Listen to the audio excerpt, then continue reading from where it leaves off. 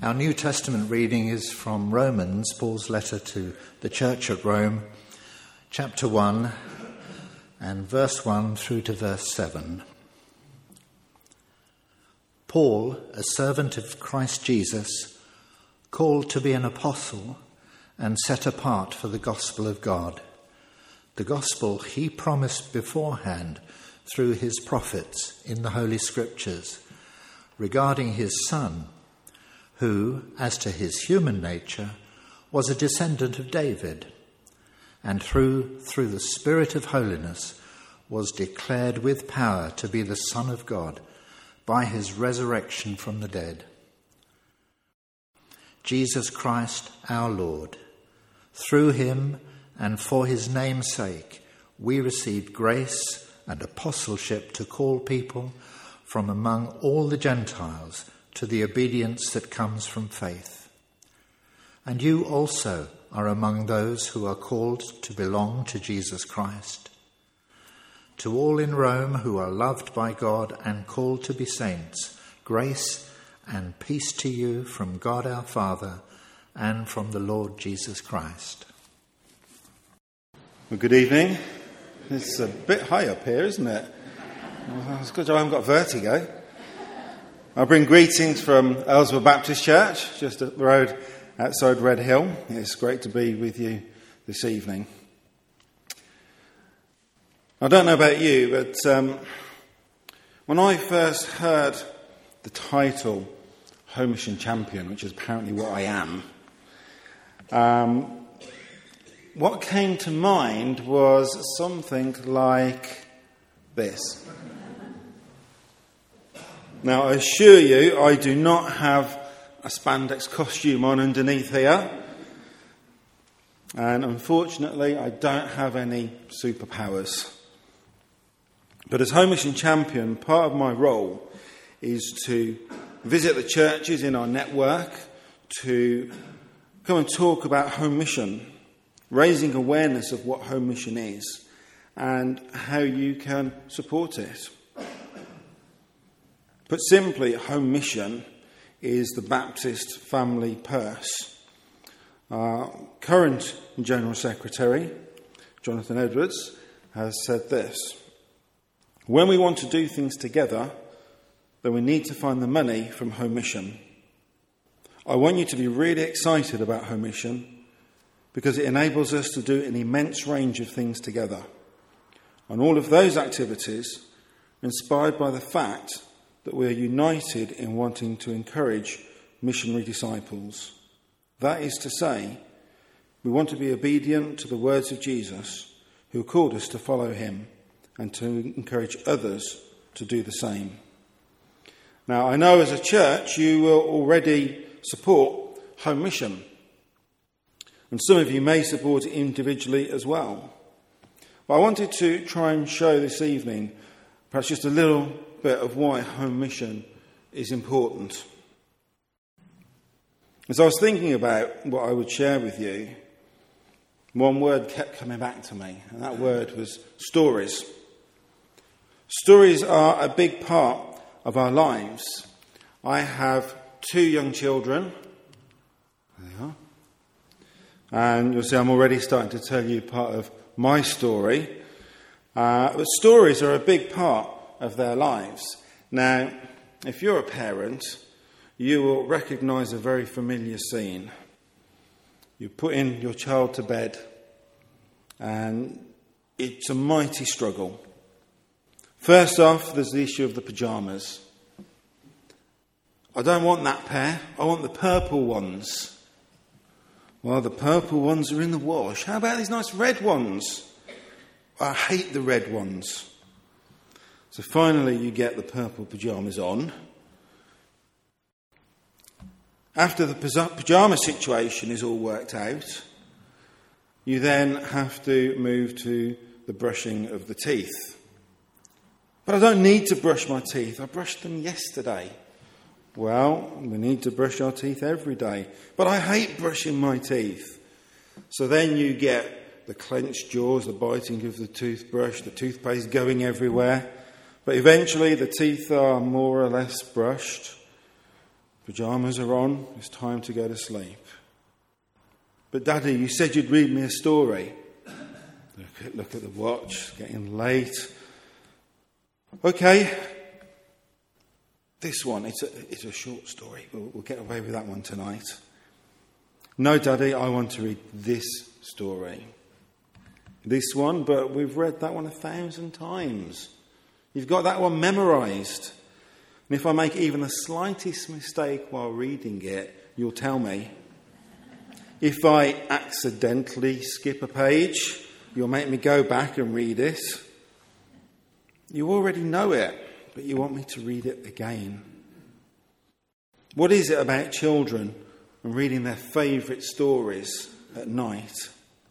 Whether it is the traditional bedtime story or Peppa Pig, story is a really important thing in helping children to understand the world around them. It gives them a frame of reference. Fairy stories are often morality tales. It introduces to them the concepts of right and wrong. Actually, Peppa Pig has helped us out on more than one occasion. One instance I can think of is this one. Going to the dentist. The first time we took Hannah to the dentist, this episode had been on the day before, and it was fantastic. So, well, you know how Peppa went to the dentist? Well, that's what we're doing. Oh, that's okay then, and off we went. It gives them a frame of reference for the world that they live in. Stories continue to play a big part in our lives, even as adults. We all love a story, whether it's Doctor Who or Downton Abbey. We all love a good story. An integral ingredient for a story is imagination. I want to show you a short video now about imagination. Home Mission is all about stories. I'm supposed to talk about how important funding from local churches is to Home Mission. And you saw in that video, it is vitally important. Just as it's important that there are individuals who save pennies to give to Home Mission, it's important that the churches support Home Mission. But to me, the finance is actually just the mechanism by which these stories can happen. All of the churches on the screen there that you can see highlighted are supported by Home Mission in the South East Baptist Association. There's 16 of them at the moment. I want to briefly highlight the stories of just two of them. The first one is Pulborough Brooks Baptist Church. This is a new church that was planted in October 2011. The church has grown slowly but steadily since it began, and it now has a regular congregation of between 30 and 40 people. Pulborough Brooks meets for Sunday worship in the local village hall. They don't have their own premises. The church recognises that the area that they're in presents them with a huge opportunity for mission. They seek to reach out into what is a rapidly growing community that is around them. They have a number of events happening midweek, including an after-schools club. They have a friendship group on a Thursday, as well as several home groups that meet. They've run the Alpha course, but perhaps one of the most amazing things that has happened for Pulborough Brooks is the way that the church has seen an increased awareness of their presence in the local community. People in the village keep approaching them to come and help in community initiatives that are going on. Home Mission has enabled this new church to have a full-time minister, which means that they can focus on the development and growth of the church. Without Home Mission support, that won't be possible. Not a church this time, but a project called Fleet Alive, and this is based in Northfleet North. Fleet Alive is a small group of Christians that work in a deprived area just outside of Gravesend. And if you're familiar with the Kent Thameside project, they're an offshoot from that. The area used to be an industrial area, but it fell into decline where most of the heavy industries located by the Thames closed. And since then, the village has become poorer, not only financially, but spiritually and relationally. The community feels it's been forgotten. As a result, the area has issues with teenage pregnancies, drugs, antisocial behaviour and other crime. There are many immigrants, legal and illegal, in the area. It's very much a transient community, with many people not staying long or really caring about the area. Fleet Alive is a small group, but they bring God's love to these people in a variety of different ways. They run kids' clubs. They support the local lunch club and provide after-lunch speakers. They're going to be starting very soon a worshipping community in the area. So, in essence, they're planting a church there. And all of those things help to bring a sense of unity to that area, a sense that they have not been forgotten. And again, without home mission, that is just not going to be possible. They would not be able to do any of that vital work. So home mission is not just about helping a small church afford a minister. It's about transforming communities. It's about transforming lives. It's about bringing light into the darkness. It's not about building churches. It's about building the kingdom of God. I don't know about you, but when I hear other people's stories about how God is blessing them and equipping them to engage in their communities, I get quite excited. But if the stories, it is the stories that tell us what is going on. The stories are vital. If nobody told the stories, no one would know anything about it. And story is a vital concept in the Christian life. We're going to take a look at that very briefly from Romans chapter 1, which we read earlier. So what do we know about Romans? Well, clearly it's a letter. It was written by the Apostle Paul to the Christians in Rome, who were mainly Jewish Christians. It's written around about AD 57. So what was the main reason for Paul's letter?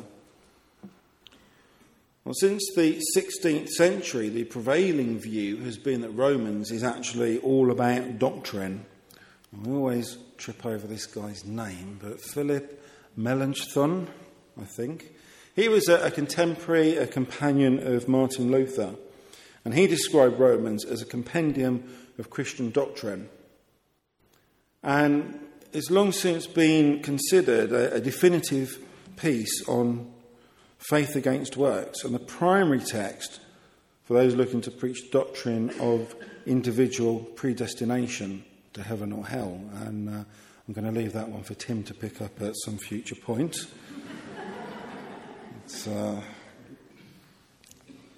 What is the best way of reading Romans? If we look at the text, there is without doubt a great deal of doctrine, but the entire letter is not just doctrine. If we pull out which parts are doctrine, it falls into three groups. So if we say that Romans is all about doctrine, then surely we can discard the rest, the passages that aren't mentioned there.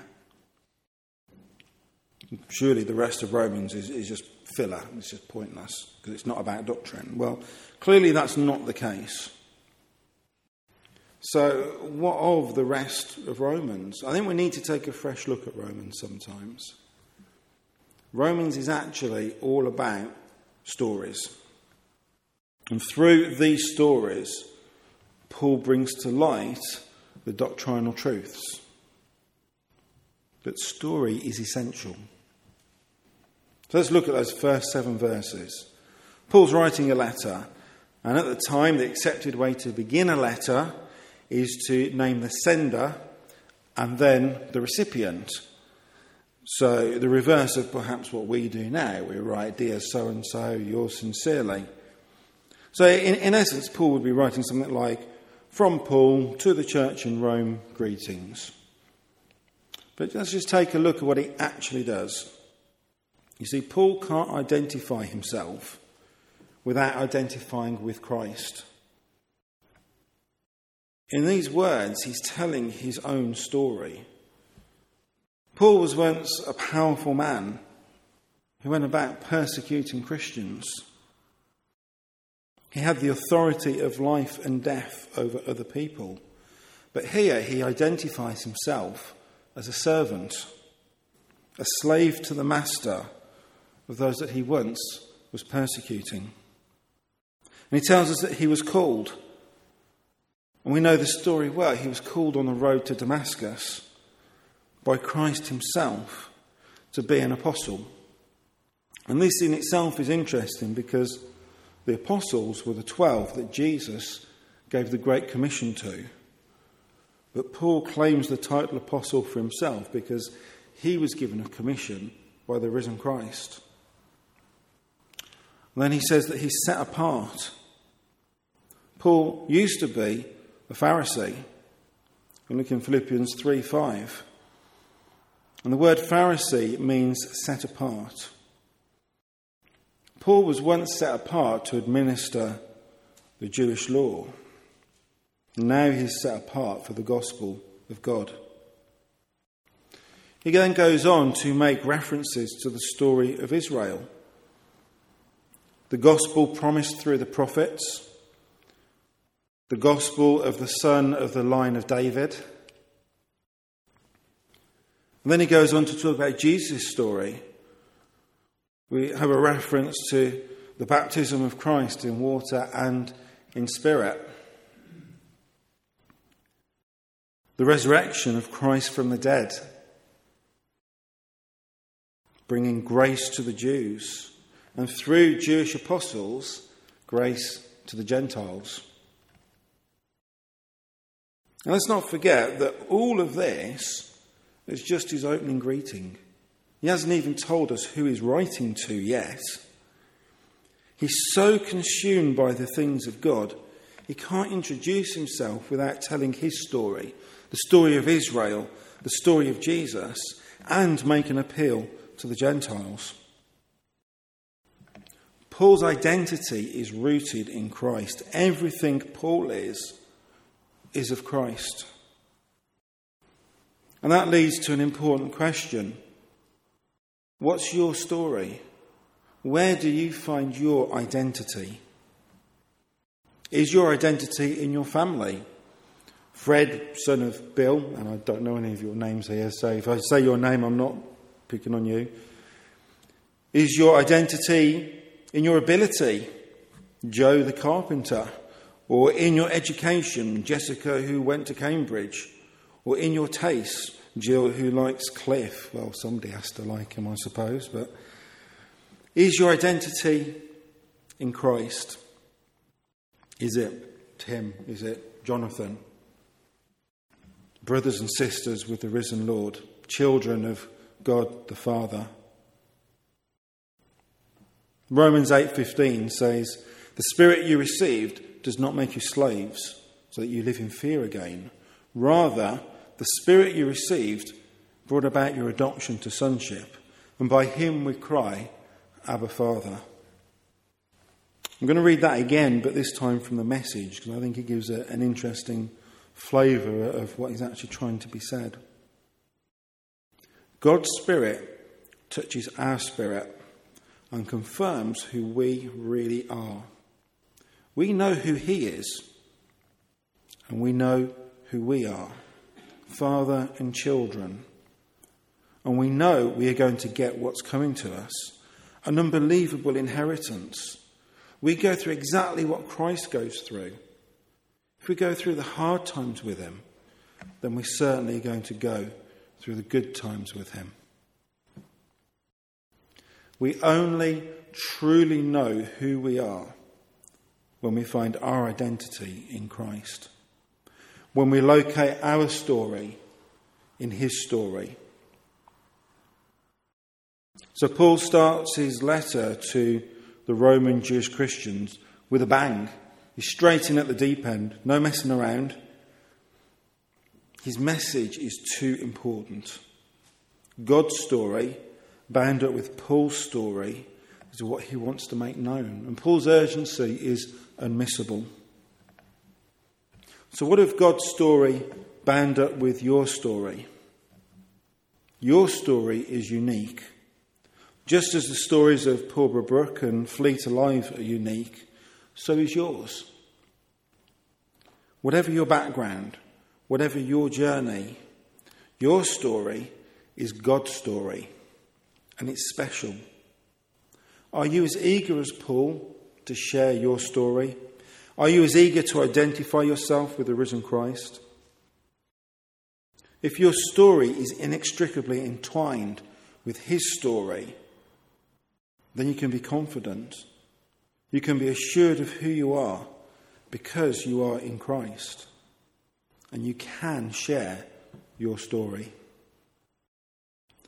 I'll be around after the service if you want to come and chat to me about home mission, if you want to find something out or just want to know a little bit more of my story.